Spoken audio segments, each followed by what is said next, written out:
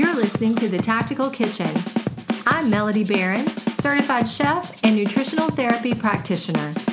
And I'm Steve Behrens, 21-year special operations veteran and certified personal trainer. Together, we are here to share our experience on the ketogenic lifestyle. Don't forget our disclaimer. This podcast is for general information only and should not be considered a substitute for professional medical advice, diagnosis, or treatment. We're not doctors, and we don't play them on the internet. Now, let's get ready to chew the fat. Bacon. All right. Hey, everybody. Welcome back to the Tactical Kitchen Show. Today, we have a very exciting episode for you. Yes, this is episode 57. And today we are joined by someone that I heard on another podcast and was completely intrigued by this story. Her name is Sue Spencer, and she's a power lifter and a coach. But you're going to want to hear her story. Yes. Because it's so inspirational. She's not a normal power lifter. No, not at all. So Sue, we are so glad that you agreed to come on our podcast, because when I heard your story, I was, like I said, I was just completely blown away. And if you could start by just telling our guests a little bit more about who you are, where you are at, because we're here in Texas, you're not. Hi, so my name is Sue Spencer, and I'm 65, and I really sort of started to change my life when I was in my late 50s, and I live in Vancouver, British Columbia, Canada, so on the west coast of the country, so quite a bit farther north than you, and it's a beautiful place to live for sure. So I started my journey. Probably I was about 58 and a half. My daughter was pregnant with my grandson, and I was very overweight, very unhealthy eating habits, and just generally how a lot of people get when they've spent a lot of time not putting themselves as at the forefront. And so I realized that I was going to be 60 in 18 months, and kind of shocked me as what was that going to mean, because I didn't really feel like I was 60. And so I thought, you know what, I just have to make a big change. And one of the big things that I did was just really have a shift in attitude of that I wasn't going to say no to anything. And I know that there's that book by Shonda Rhimes called The Year of Yes, and I've actually never read it, but I kind of followed that same kind of premise. And I kind of believe, sometimes things get out in the world and you kind of get them by osmosis. So I just decided that I would say yes to any opportunity and possibility that came my way. And the first big one, of course, was making the change of deciding I was going to go to the gym. So I started with that. I had no intention of working with a personal trainer at all. My idea was that I was going to do this for 18 months and lose 100 pounds, and God only knew how or if that would really happen. But that was my idea in my brain. And really a few of my friends sort of said, oh yeah, I've heard that before. And of course they most likely had from me. But I went into the gym and I connected with, had a tour around, ended up connecting with somebody that was going to help me with problems I was having with my knee. And then I had some extra personal training sessions after that. And they connected me with this young fellow named Paul Marlowe, who I still train with today. And, sometimes there's just a situation where you meet somebody and it doesn't matter whether they're the same age as you or way younger. He's actually a year younger than my son. We just sort of hit it off, and I trusted him immediately. And so we started working together, and he pushed me to do what I could do. And I really didn't worry about the fact that I was going to hurt myself, because for some reason, I just trusted that he wasn't going to allow me to hurt myself. And pretty quickly discovered that I was quite strong, for sure. And so we just started working at it, and I started changing my diet. And I think the great thing was that he didn't say to me, oh, you need to eat a specific way. He just said, you need to look at how you eat and change it up so that you can be more healthy. So I did that. And one of the things, I wouldn't say that I've been completely keto since then, but when back in the day in the 70s, when Dr. Atkins came about, that essentially is a version of a keto diet. And even back then, I always felt that suited my metabolism. And I could always lose weight on that, following that kind of diet rather than any other kind of diet, Weight Watchers, any of those kind of things. Right. The really low carb and higher proteins and fats really suited my system. And so that's what I sort of went back to looking at when I first started sort of trying to change my eating habits, and found that it was pretty successful for sure. And initially I, was always carrying around a protein shake and things like that with me. And it kind of evolved over the years into making a change in how I ate. So I remember him saying to me after about 4 months, in 6 months from now, when you've lost 35 pounds, you'll be amazed at what you can do. And I think both of us kind of thought, well, yeah, we'll see when that happens. But it actually did, because I had changed my eating habits, but I'd also changed up the amount of activity, of course, that I was doing in the gym. Very little cardio, mainly functional fitness, strength training. That's what his way of teaching his clients was. He has kind of evolved that now he coaches women and men that are, 40 plus. More of his clients are older than because he's like 35 or 34. He's not an older person that would have had, he probably would have had younger clients. Anyway, sorry to digress.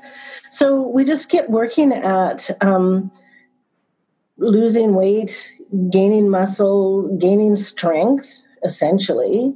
And some really interesting things happened. Like, I did lose the weight.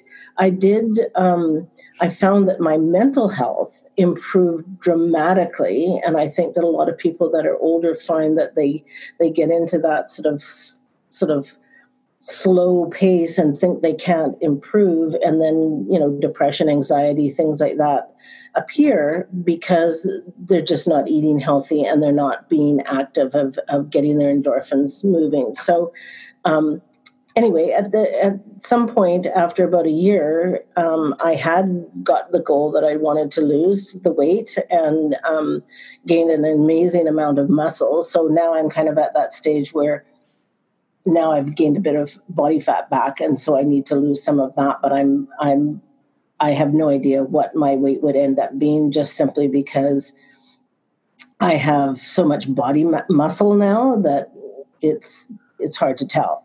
Well, when you have just said that you found out you were strong, I want to say that if someone has not seen you, to go on your Instagram at Lift You Up Coaching and see you deadlift 285 pounds. And this was weeks ago.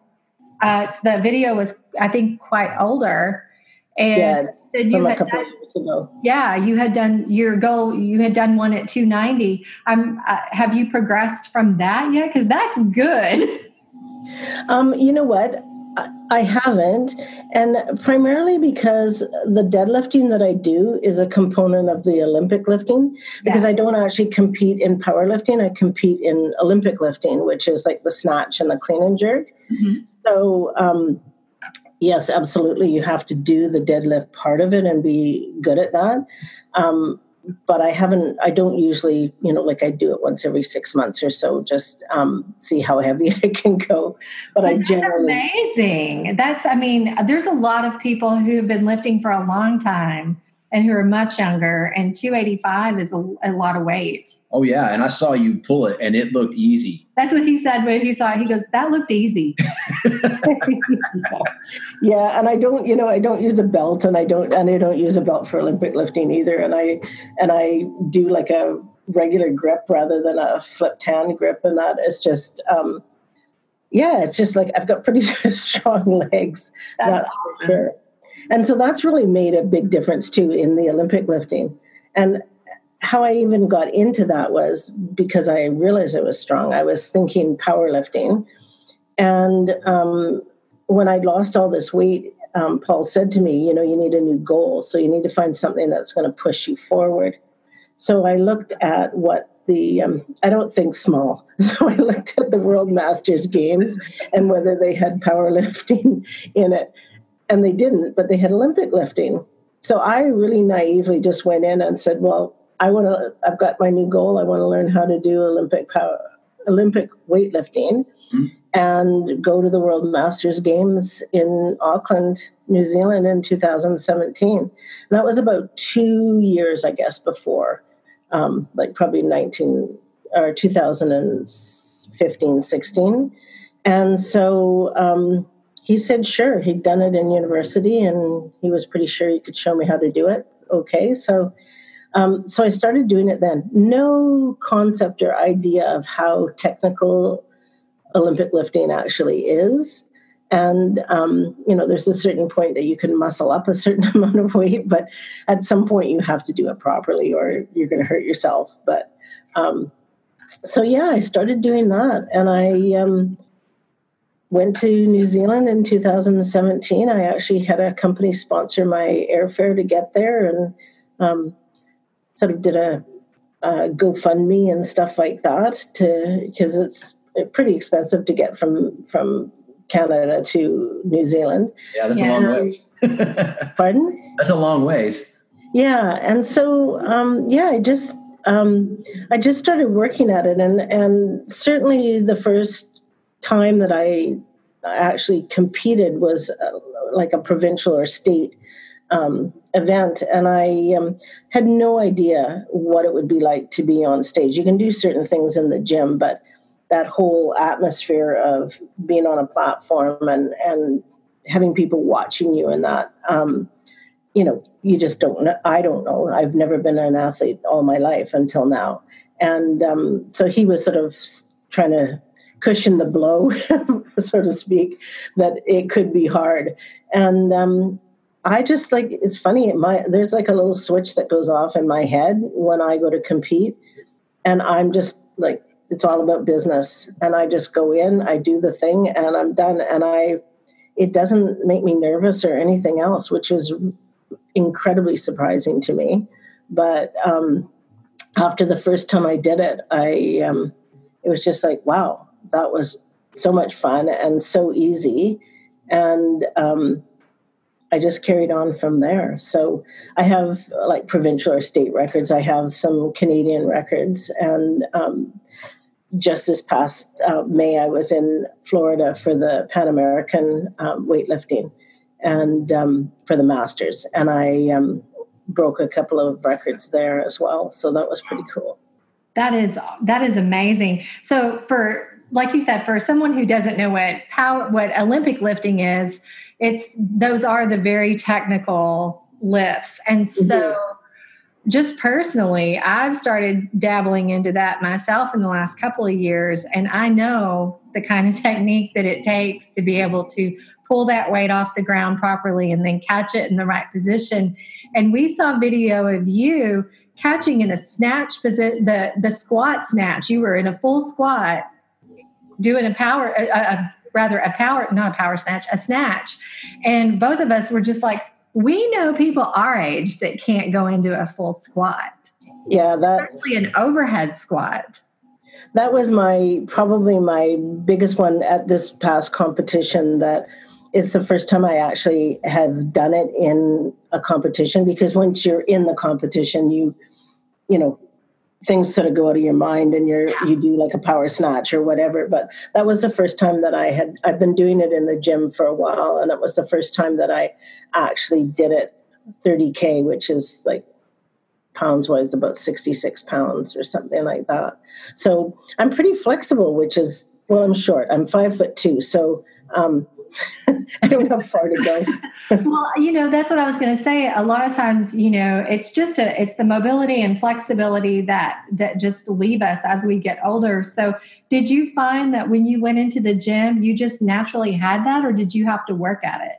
No, I think I probably must have been reasonably flexible, but but it wasn't something that I used. So, everything stretches and works better the more that you do it. And so that was probably just doing that strength training.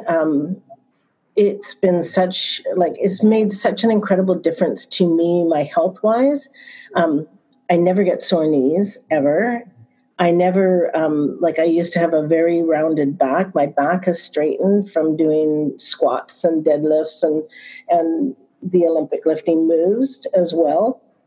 So it's had crazy, unexpected health benefits for sure. And generally people that are older, certainly my age, that you say you do any kind of lifting and they all sort of wince and grab their lower back, thinking that, oh, it's going to hurt. But, I'm very fortunate in that the person that I train with, that was a really important part for him, is that people do the correct movements. And so I've never been in a situation where I have hurt myself. I can do a 235-pound squat,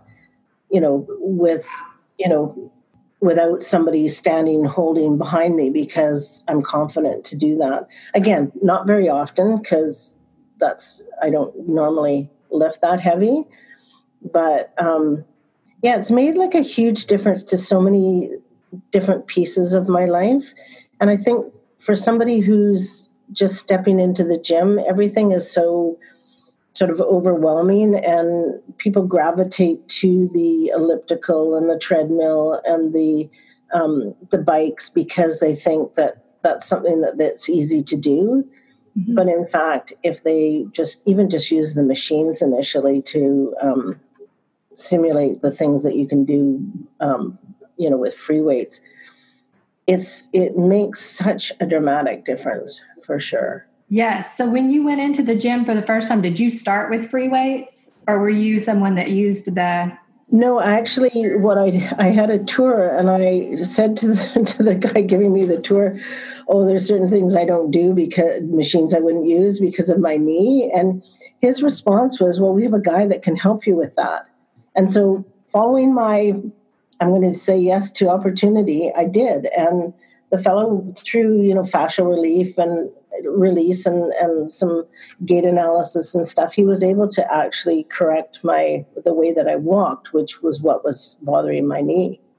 Wow. So, and then right after that, I started working with Paul because, I'd had some sessions left. And then once I'd done it once, I highly recommend, whether people think it's too expensive or not, to use a trainer, because they can see what you're doing. And, the way I likened it is that you can be kind of brain dead. You do that.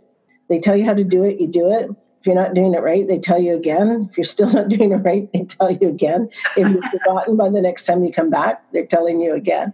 I think he's a little tired of doing that by now after almost 7 years. But that's what trainers do. You're right.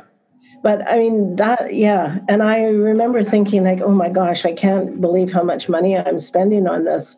And my brother just said to me, think about it as an investment in yourself and equal to a couple of really good holidays a year. And that's how I look at it. I do stuff now that I never would have dreamt that I could be doing. I've traveled in places that I never would have gone before. It opens up a whole world, not just your physical health, for sure. Yeah, and all from that, just saying yes. Yep. That first personal training session. That's really, really interesting. Yeah, you build that confidence that you can do this, so why can't you do anything? And that's, I think, how that transfers over. Yeah. And, like I remember still lifting a 45-pound bar and thinking like, over my head and thinking like, oh my Lord, this is so heavy. And now, that's kind of what I start with when I'm warming up during the day. Yeah. So when you started doing this, that's when you started adjusting your diet at the same time. So, I mean, I'm a fairly lazy eater. I like stuff to be really simple. So, a lot of fast food, a lot of like easy prep stuff like that really was not particularly healthy. Had a lot of ingredients in it. Not too long before I started, I had discovered that I was celiac. So that also made a huge impact in the types of foods that I ate. And I work at a place where part of your blood donation process is at the end, you sit and eat cookies. So there are cookies everywhere here. And so for me, it's been like a godsend actually to be celiac, because I just don't even bother with any of that stuff because I can't eat it. And so that was, I think, something that really helped me with being able to focus on changing my diet. I already was kind of looking at labels, looking at ingredients, making that change already. And so I did kind of go back to, when I was in my 20s and the low carb diet was out there. I looked at that because I remembered that was what really helped me lose weight, because my body reacted better to that. And now I've kind of like, over the years, I've fine tuned it. Like now I am pretty much all like proteins and fats and very, very, very few carbs. I don't eat any grains. I don't actually eat any kind of dairy other than very rarely. Most of my carbs I get from vegetables, for sure. Mm-hmm. I don't eat root vegetables. I don't eat things like corn and stuff like that. I usually don't have any kind of like baked goods. And I certainly don't, like, there's very few gluten-free items that I would ever buy from the grocery store, just because they have so many other strange ingredients in them to make them supposedly taste good. Yeah. Right. Yeah. Yeah. So when it sounds like since you had tried Atkins in the past, was it something, since you knew it worked for you, it was kind of a familiar thing? Did you adjust it like this time? Is it? Oh yeah. Like, as talking about Atkins, just simply that was the low carb diet of the day. And that information that was out there all those years ago has come back to, keto is the way to go for the majority of people. And I knew that that's how my body, when I was younger, reacted well to it. And so that was my first go-to as an older person, is like, how will that help me? And I'm sure that's why I lost the weight as quickly as I did, is because I just got rid of all that processed foods and all that high carb stuff that I had been eating, plus becoming more active, of course. But the food is what really makes the big difference, I think, in any kind of weight loss or transformation of your body, for sure. So what does your diet look like now? I mean, you're mostly keto and you're lifting. So how do you, what do you eat and how do you plan your meals around kind of your workouts? So I do a couple of things, and really from experimentation on, my aim is always to eat stuff and feel good afterwards. Like whatever it is that I'm eating, and you might find what I eat totally weird, or your listeners might find it totally weird, but that's what works for my body. And I'm managing to become in tune enough to how I eat when food starts to digest, as to whether it's something that is good for me or not. So obviously nothing gluten because I'm celiac, but I realized that I really needed to take dairy out of my diet, because I didn't feel really great after having dairy. I got itchy skin. I had all sorts of different symptoms. Nothing that was like, that caused like irritable bowel syndrome or anything like that, but just not feeling your best. So now my diet is, I do intermittent fasting. So I usually do probably about maybe 16 to 18 hours of fasting with the rest a window for eating food. I do weigh out my proteins and fats or not my fats really, but definitely my proteins. I weigh it out. I eat a lot of meat, some fish, not a lot of chicken because I just find it doesn't really have a lot of flavor. But if I'm going, it's not that I'm banning it from what I eat. So a lot of protein, nuts. And also like vegetables like broccoli and cauliflower. And I don't eat a lot of salads. I find that kind of boring. I try and make sure that I've got a balanced diet in what I'm eating as far as nutrients are concerned. I have a really good protein powder that I use occasionally if I feel that I need something to supplement what I've been eating. But probably in the last 6 months, I really have even taken out any kind of grains. Like I used to have quinoa or rice, but I don't even have that generally. Wow. I just find I feel better without it. Yeah. Now, do you find since you're doing Olympic lifting that other people told you, have they told you that you can't do that? Like you have to have carbs to do Olympic lifting? Have you gotten that feedback or?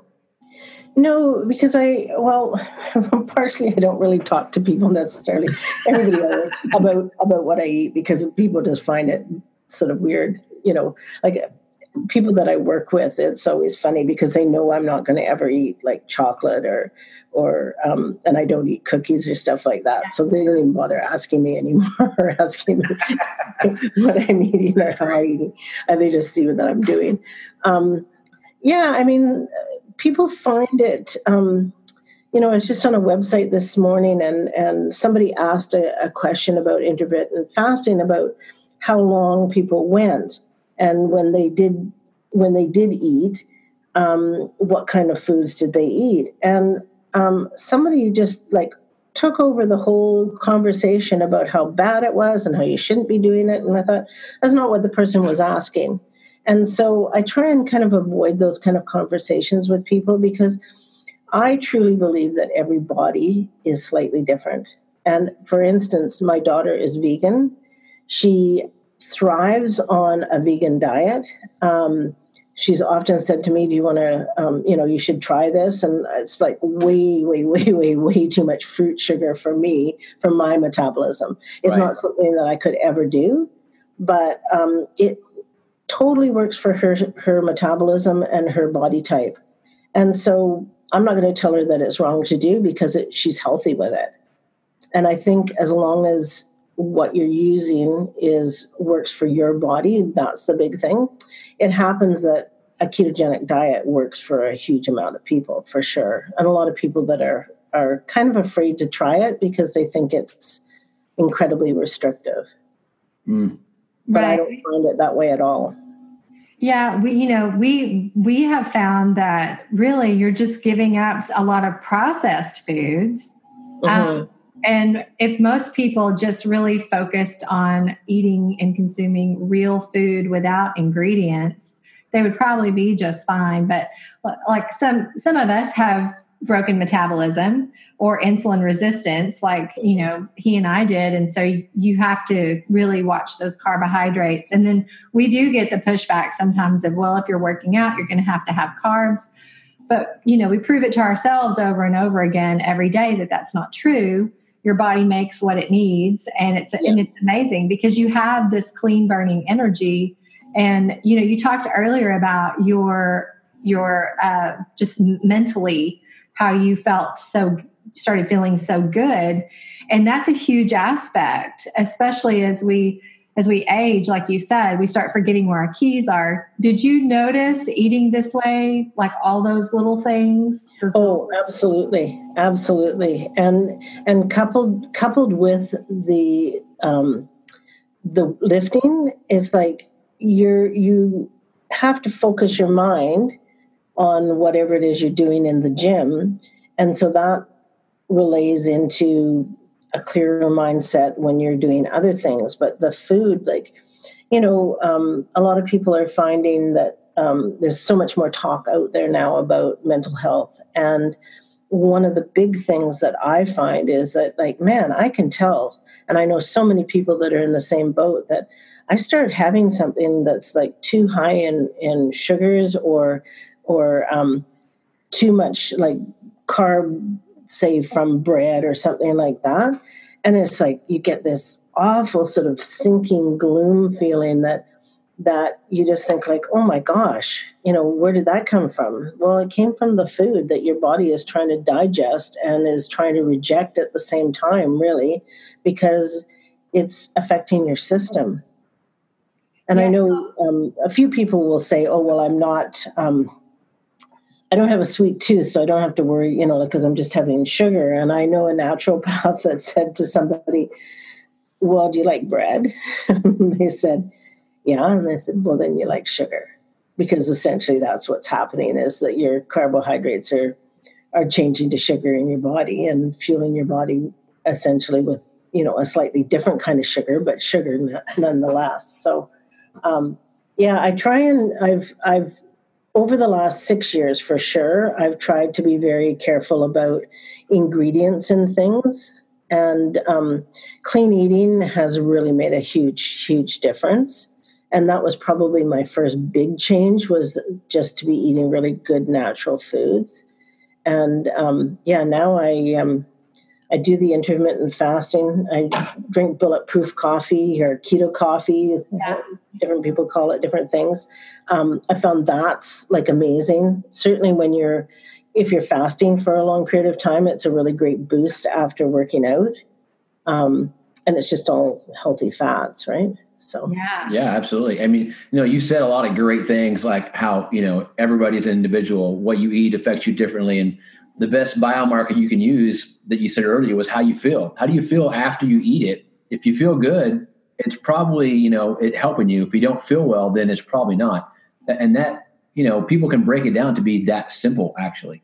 Yes. Yeah. And I think that we all try to make it a little bit more complicated than it really is. And I know now, like if I eat something like, for instance, onions, which I love, but I know as soon as I've eaten them, I can give me an hour and my body's starting to digest them and my skin starts to get really itchy.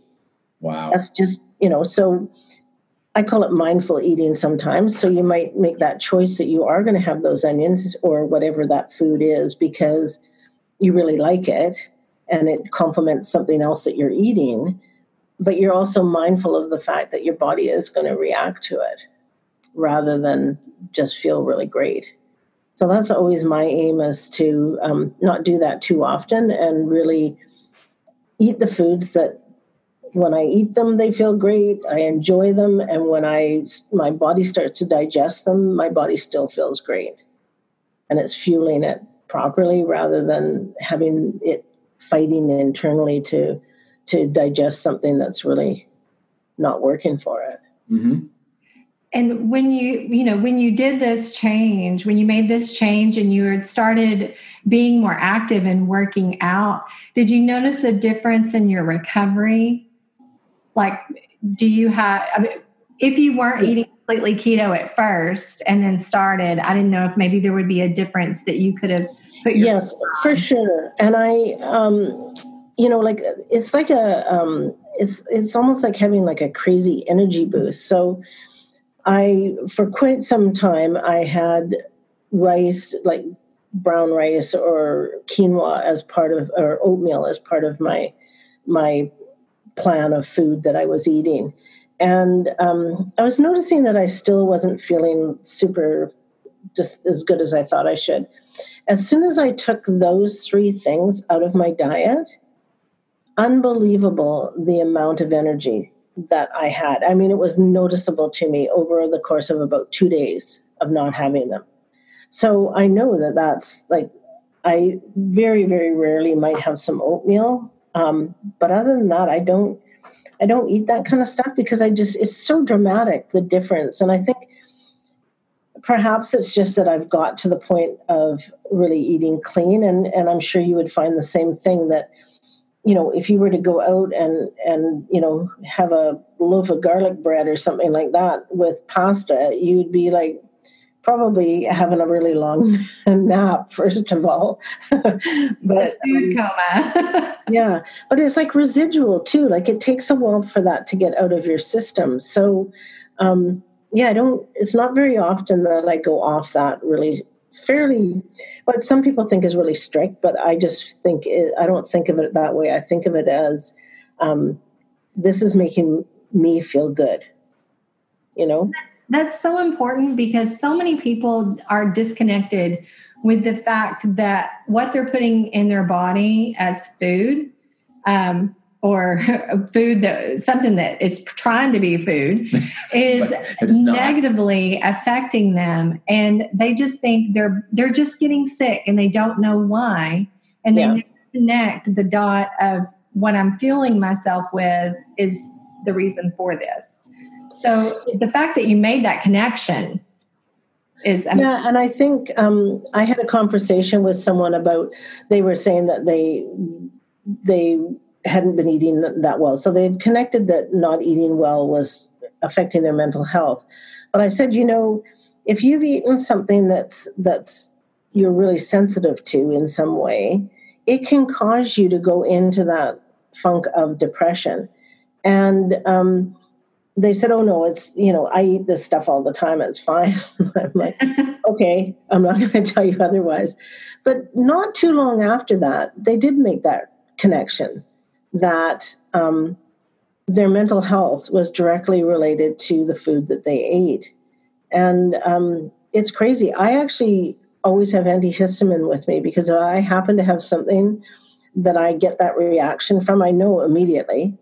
I'll take an antihistamine, and that seems to sort of not clean out your system, but it blocks it from your body really reacting negatively to whatever it was that you ate. But, that's not for everybody. But I just find that like worst case scenario, it works. Exactly, because a lot of times that histamine release, and then you start having, it's like a toxin releases in the body, and a lot of people don't realize that can cause those feelings of that blue feeling, or you feel like the veil has been pulled down. Yeah, and a lot of times people just don't recognize that as an effect of food that they ate. Yeah, and I guess once you get in the gym and you start sort of working out and getting more attuned to your system, that things change, and you're much more aware of how your body moves and how it works. And I remember when I'd only been working out for a couple of years, and someone said, oh, you should be a personal trainer. And I'm like, nah, I can't be bothered to know all that parts of the body and all that stuff. Now I'm like, I go to my massage therapist once a week, and I'm very specific about what muscles I need him to help me with, because I know my body now, and I never dreamt I would ever say that even 10 years ago. It's just, it was what you were moving around life in, Yeah. Well, what seems weird is that this is what you have, and this is what you're supposed to live in your entire life, but we don't know it that well sometimes. Yeah. Yeah. And, there's always things that come up. So one of the ingredients that's in a lot of gluten-free things, but it's in a lot of like protein shakes and things like that, is xanthan gum. And it's it first of all creeps me out how they make it, but people who have celiac disease quite often have really similar reactions to it that they do to wheat. And I was still sort of having some issues that weren't going away, and I read somewhere about that, and so I checked it out. And now that's one of the, if I'm ever having anything that's got any kind of processed food in it, like whether it's a protein shake or BCAAs or anything like that. I always check to see if that's an ingredient. And if it is, I just don't buy it because it's so dramatic, the difference that it makes for me. Yeah, that one ingredient can cause people to have such terrible bloating. Yeah. A lot of people are so sensitive to it, and they might not ever know that is what it is. It's in so many foods. Oh, it's it's really difficult to find any kind of stuff like that. If it's processed, it's almost always in there somewhere. Right. Yeah. Wow. Now, besides celiac, did you have any other health issues when you first started this, or is that pretty much? No, and that's kind of funny that I literally don't. I'm really healthy. I may have been incredibly overweight and lethargic and not very active, but I never had any real health issues, which is, I'm very fortunate. Very fortunate. I'm very fortunate that I made that decision to make that change. And now, as I'm in my mid-60s, I'm doing stuff that I never would have dreamt that I would have even done when I was 25. So that's kind of cool. Wow, it is awesome. And I know people can't see you, but I just got to comment that your skin looks so healthy. Yeah, I like to get out in the sun, although that's not supposedly so great nowadays. But I look after myself by I think just sort of making that decision to take care of you. And that's part of what I do in my coaching business, is that it's not personal coaching in that it's not physically coaching, although that is part of what I suggest for people that are having emotional issues or whatever. But it's more like looking at your own health and putting yourself forward first, rather than, the moms that spent all their time looking after their kids and their husbands and their family, and sort of they always were last, or somebody who worked and was always trying to achieve a higher status at work and really didn't put their personal health in the way. They were just really looking at succeeding as a job. And so there's a lot of different reasons why people don't necessarily look after their personal health, and why they binge eat or have emotional eating issues, and just sort of identifying those and sort of building strategies. So that's what I'm doing, because I've done that myself. I know what an incredible difference it makes to someone's life when they can get a handle on that kind of stuff and just sort of build some good strategies for moving forward in life. And God, I mean, now my mom's 95. I mean, super healthy, drives her own car, lives alone, gets around, does whatever she wants to do, plays cards like 5 times a week. And she's like always out and about. And I look at, like, I've got another 30 years going on here. Right. And so, people that get to 40 or 45, most likely, unless they get some kind of cancer or something like that they can't beat, most likely at 45 or even 50, you've got at least 30 years left of your life, almost half of your life left to go. And you have to make that decision. Are you going to just sort of float along and not really be able to do a lot of stuff, or just seize the day sort of thing and really get out there and do stuff? So that my Olympic lifting is kind of like, people are so amazed. I have a lot of young volunteers that I work with, and I have like 7 summer students. And so when I say that, I'm going to be away for a while because I'm competing in Montreal in the summer for the World Masters, they're like, what? Because I know you can't see me, but I don't look like somebody who is an athlete in any way, that's for sure. Well, you had the account on Instagram, and you still go by this, I think, on your Lift You Up coaching, but you were known as Beast Mode Grandma. Yes, yeah. And so, I mean, really, that just says it all right there, doesn't it? I mean, what does your family say? So my kids are really supportive of it, and my son is very, very quiet and shy and doesn't always say a lot, but whenever he starts talking about what I can do in weightlifting, he's always starts really going off on it. And my grandson is like just thrilled about the whole thing, and he's quite lean and muscular himself, so he's always wanting to do some kind of physical thing. So that's really cool for me, that I'm that grandma that can do a lot of physical stuff with him. And when I'd given him some little weights when he was like probably about 2, and my daughter said, "Worst gift ever." You can keep them at your house. But when I first told him I was going to compete, he said, "Oh, well, I'll get my weights and come with you." And so he usually comes to most of my competitions that are local for sure. And yeah, it's kind of fun to, I live in a really small community, and my daughter and her husband know a lot of the people there, and they all know me as Beast Mode Grandma. So it's kind of funny to be walking across a parking lot and have someone shout out at you, Beast Mode Grandma. Well, when we talk about inspiring, you're inspiring your family and your grandchildren, and that's very special because you are the example. You're showing them what you can do. You're not aging poorly. You are aging strong, and that's important. And the crazy thing is with so many people that you're so much stronger than you really believe you are.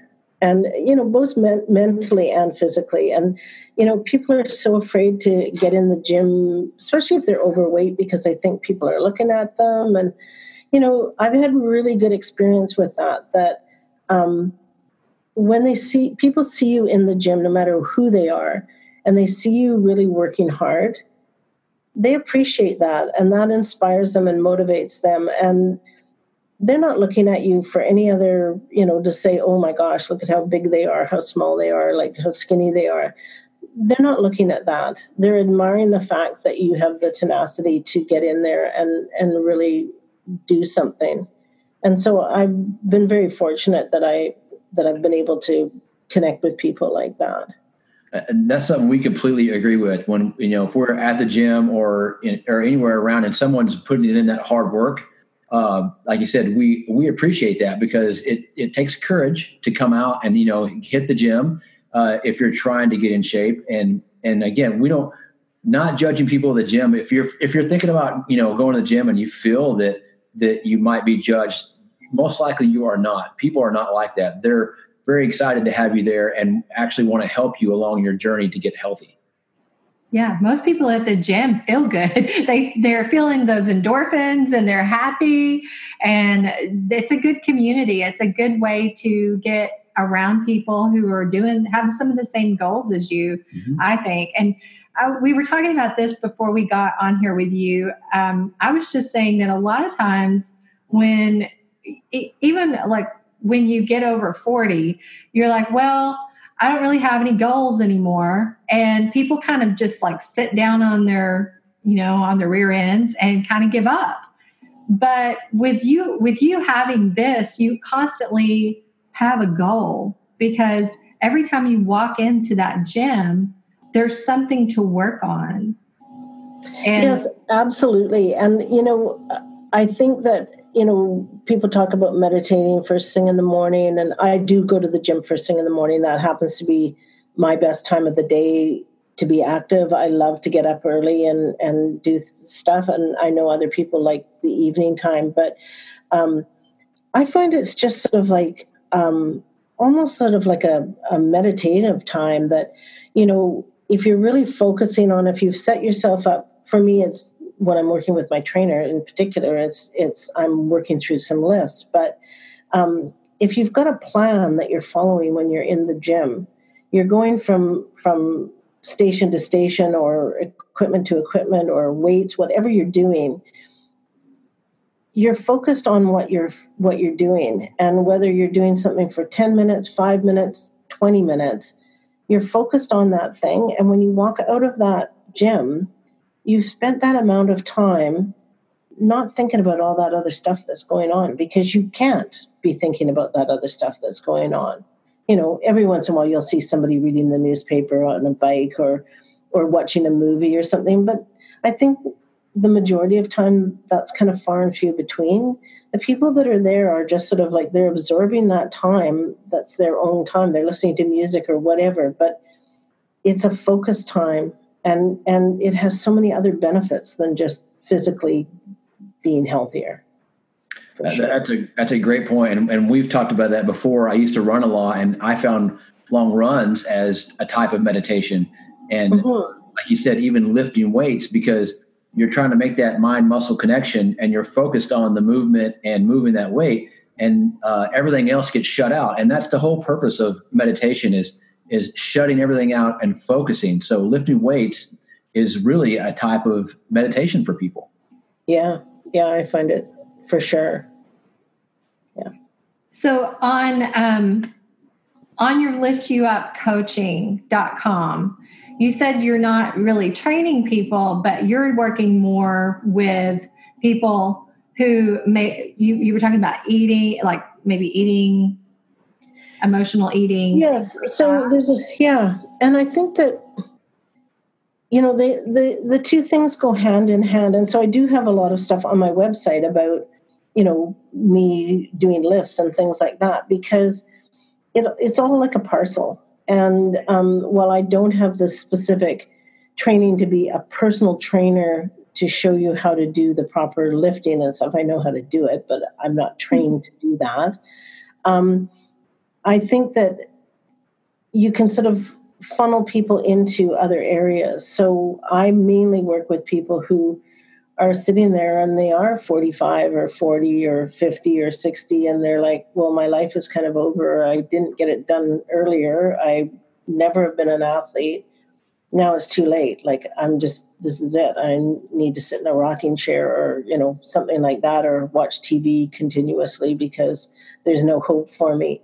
And sort of just helping people to realize that that's not the case, that, when you look after your emotional side, you can look after your physical side as well. And they do go hand in hand, because if you don't address the emotional issues as to why you're not doing something, it's very hard to change over and do something. So they kind of all are connected. And so that's my sort of thing. Like, I'm so fortunate that something in my brain just clicked, and I decided this is what I was going to do. And, any of my friends that knew me from before would have said, like, really? They did say, I've heard that before. Yeah. The fact that I would be able to be disciplined enough to follow through on it surprised a lot of people, surprised myself. If somebody had told me 10 years ago that I'd be doing Olympic weightlifting competitively, I would have just thought you were like totally crazy. But, you find the thing that fits for you. So weightlifting happens to be what works for me. I know I'm strong. I have strong legs. It works really well for me. And I'm passionate about it. I love it. It makes me feel so great when I do it.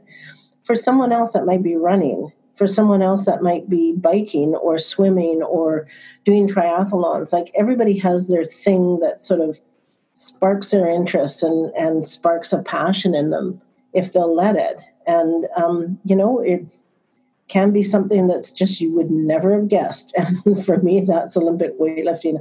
I would have never dreamed that would be something that I would do or would want to do. And yet, So I have to ask, when you said that you looked on there and they didn't have powerlifting, but they had Olympic weightlifting, and you were like, I'll do that. Had you ever seen Olympic weightlifting before? Well, yes, because I watched the Olympics, right? And I actually I was like watching them do the lifting in the Olympics, so I had seen it. Okay. But it looks real easy when you see this guy rip up like 300 pounds, like boom, he's done it, like, right? Like, it doesn't. Yeah, they make it look so simple. Oh, well, I mean, we just started kind of messing around with Olympic weightlifting lifts, and it took me over a month just to get a regular PVC pipe over my head and get into a squat. I was so not flexible. And like you said, they make it look so easy when you watch it, on the television, and you go out there and I try to hold something over my head and squat, and my body was just like, it would not do it. I could not make it work. Yeah. So, I mean, did you have that experience when you first started trying to throw that over?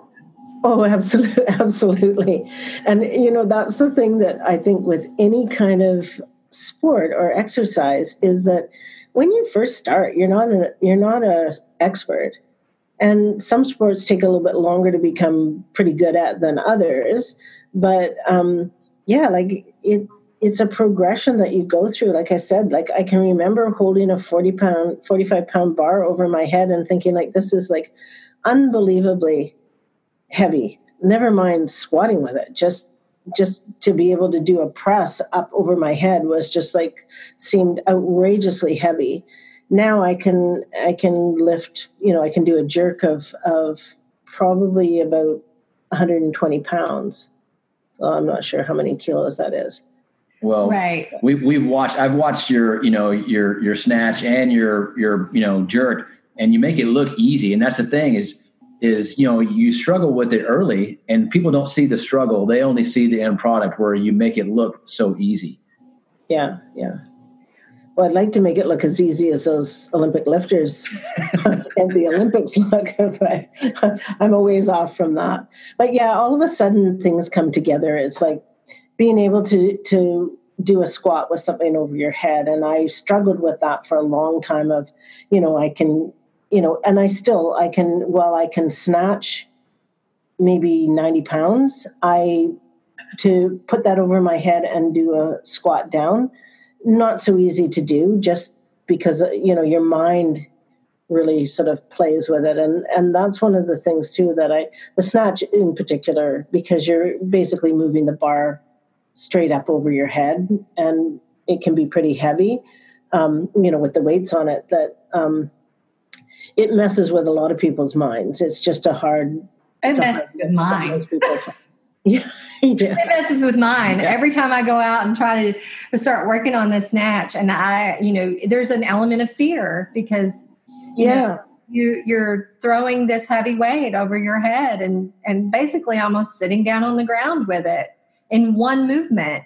So I completely understand that. And the fact that you're showing people that it's never too late to become an athlete. And you said you were never an athlete before. And I feel the same way. I mean, I'm starting, I felt like I was starting so late, in my 40s, but because I was never really an athlete. I did gymnastics as a kid, but I was never an athlete. Like I think of an athlete. And so being, in your 60s and breaking records and doing all these incredible things, you're just proving to people that sitting on the couch watching TV is really a waste of your resources. Yeah, absolutely. And what I've really found through my Instagram, which used to be called Beast Mode Grandma, and I've changed it over to my company name now, but I've got people from all over the world that I've connected with. And it's surprising how many people don't do any kind of exercise whatsoever. But it's also surprising how many people there are out there that have now discovered that and are in their 40s and 50s and 60s. I think CrossFit is a really great reason for that. It's not something that I do. I don't like to have to move that fast. But I think that that's something that has really, really pushed people to sort of think, well, hey, maybe I can do some of that. And there's a huge amount of people out there that are starting to really think, hey, you know what? I don't need to stop. And I think that podcast that I was on, they profile people that have been athletes all their lives and are still athletes in their 60s and 70s, but also people that are new to it. And like I said, I don't worry about the fact that I don't look anything like an athlete to most people, but I know that I'm really strong and I can do a 725 leg press on on one of those machines if I want. I don't worry about that. And it's sometimes really funny and fun to be, at a boot camp or something, and people will see me and just think, well, what can she do? Well, I can do quite a bit. I bet. And probably more than they can, which is really funny too. So, it's just, it's a nice position to be in, that I can talk to people about, your mental health, your physical health, your eating habits, and what works for me. And I'm always very careful, particularly with food, to make sure people realize, like, I'm not a dietitian or a naturopath or anything else. And I've found what works for me. And I think that you have to really find the thing that works for your metabolism. The fact is that, there's as many people that talk about vegetarianism as there are people that talk about meat eating, but I'm definitely pro to the meat eating, because, man, it's sure made a difference to my life. That's great to hear. Awesome. And you're right. Everybody should try. I mean, you just not try it. You should try it and see how you feel. Yeah. Like you and said, it can't be like one day thing. It's got to be something that you give it a chance to just try something different. And I really try and do that in a lot of it. Like, I do see a massage therapist on a weekly basis. I happen to have a really good health plan that allows me to do that and not make concessions to making sure that my muscles and everything are always in top shape. But I recently started doing cryotherapy, which is not all that well known, but that's made a huge difference to how my metabolism works, for sure, and recovery from any kind of lifting or anything, and that's made a huge difference in the speed of which I recover, and then just making sure that I'm eating like really healthy food. It's all combines together. All those different modalities together help your recovery and, make it where you can keep doing this for as long as you want.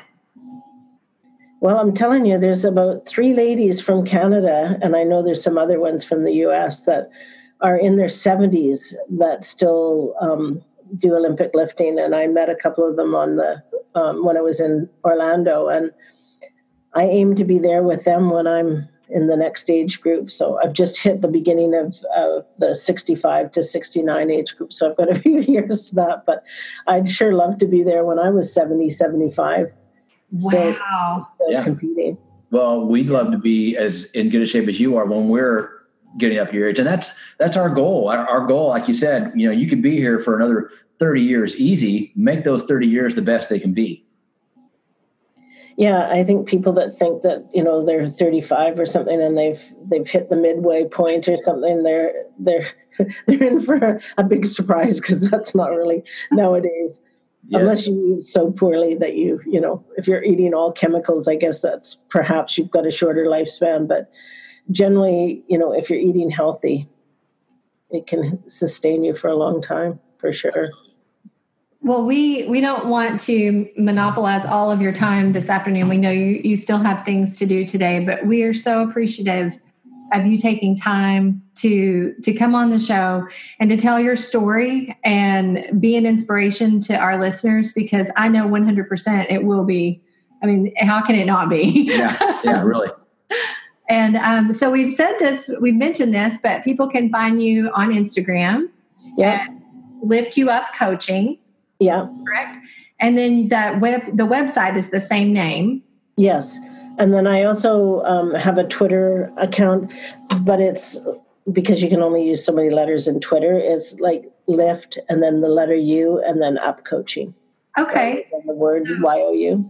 So if people want to connect with you and they want to follow your journey, they can find you on those areas. And if they want coaching, if they are seeking you for that, they can go to your website. Or through my Instagram, direct message, for sure. Awesome. And on my Lift You Up Coaching Instagram, that's where I post. I actually have a lot of pages. So I have a Beast Mode Drama Facebook page and a Beast Mode and a Lift You Up Coaching Facebook page. And on those, I also post pictures of me lifting as well as other inspirational stuff. So, well, I know that we're going to have some people that will want to check that out because, we just want this to be something where people know that it's not too late. Yeah. It's just never too late to start. So thank you for sharing all of your information and your story. And we're so glad that we met another keto person who is thriving in that diet because it's what we do. Yeah. Well, thank you for having me. I really appreciate it. And it's becoming more well known now. And I think, with the whole bulletproof stuff out there that people are sort of looking at it a little differently. And it's something I've known for the last 40 years that high protein, lower carb works for me and is the best. I haven't always subscribed to it on a regular basis, and my weight gain and lethargy was the result of that.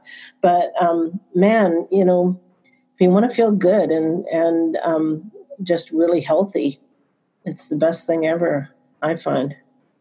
Well, us too. Yeah, we do as well. So again, thank you for coming on. We really appreciate it. We love hearing your story. We hope everyone enjoy. We appreciate everyone that listened in. So for all our listeners, go out there and eat fat and prosper. Thanks for listening to The Tactical Kitchen. Hit subscribe and leave us a review. Don't forget to send your questions to thetkquestions@gmail.com and visit our website, thetacticalkitchen.com.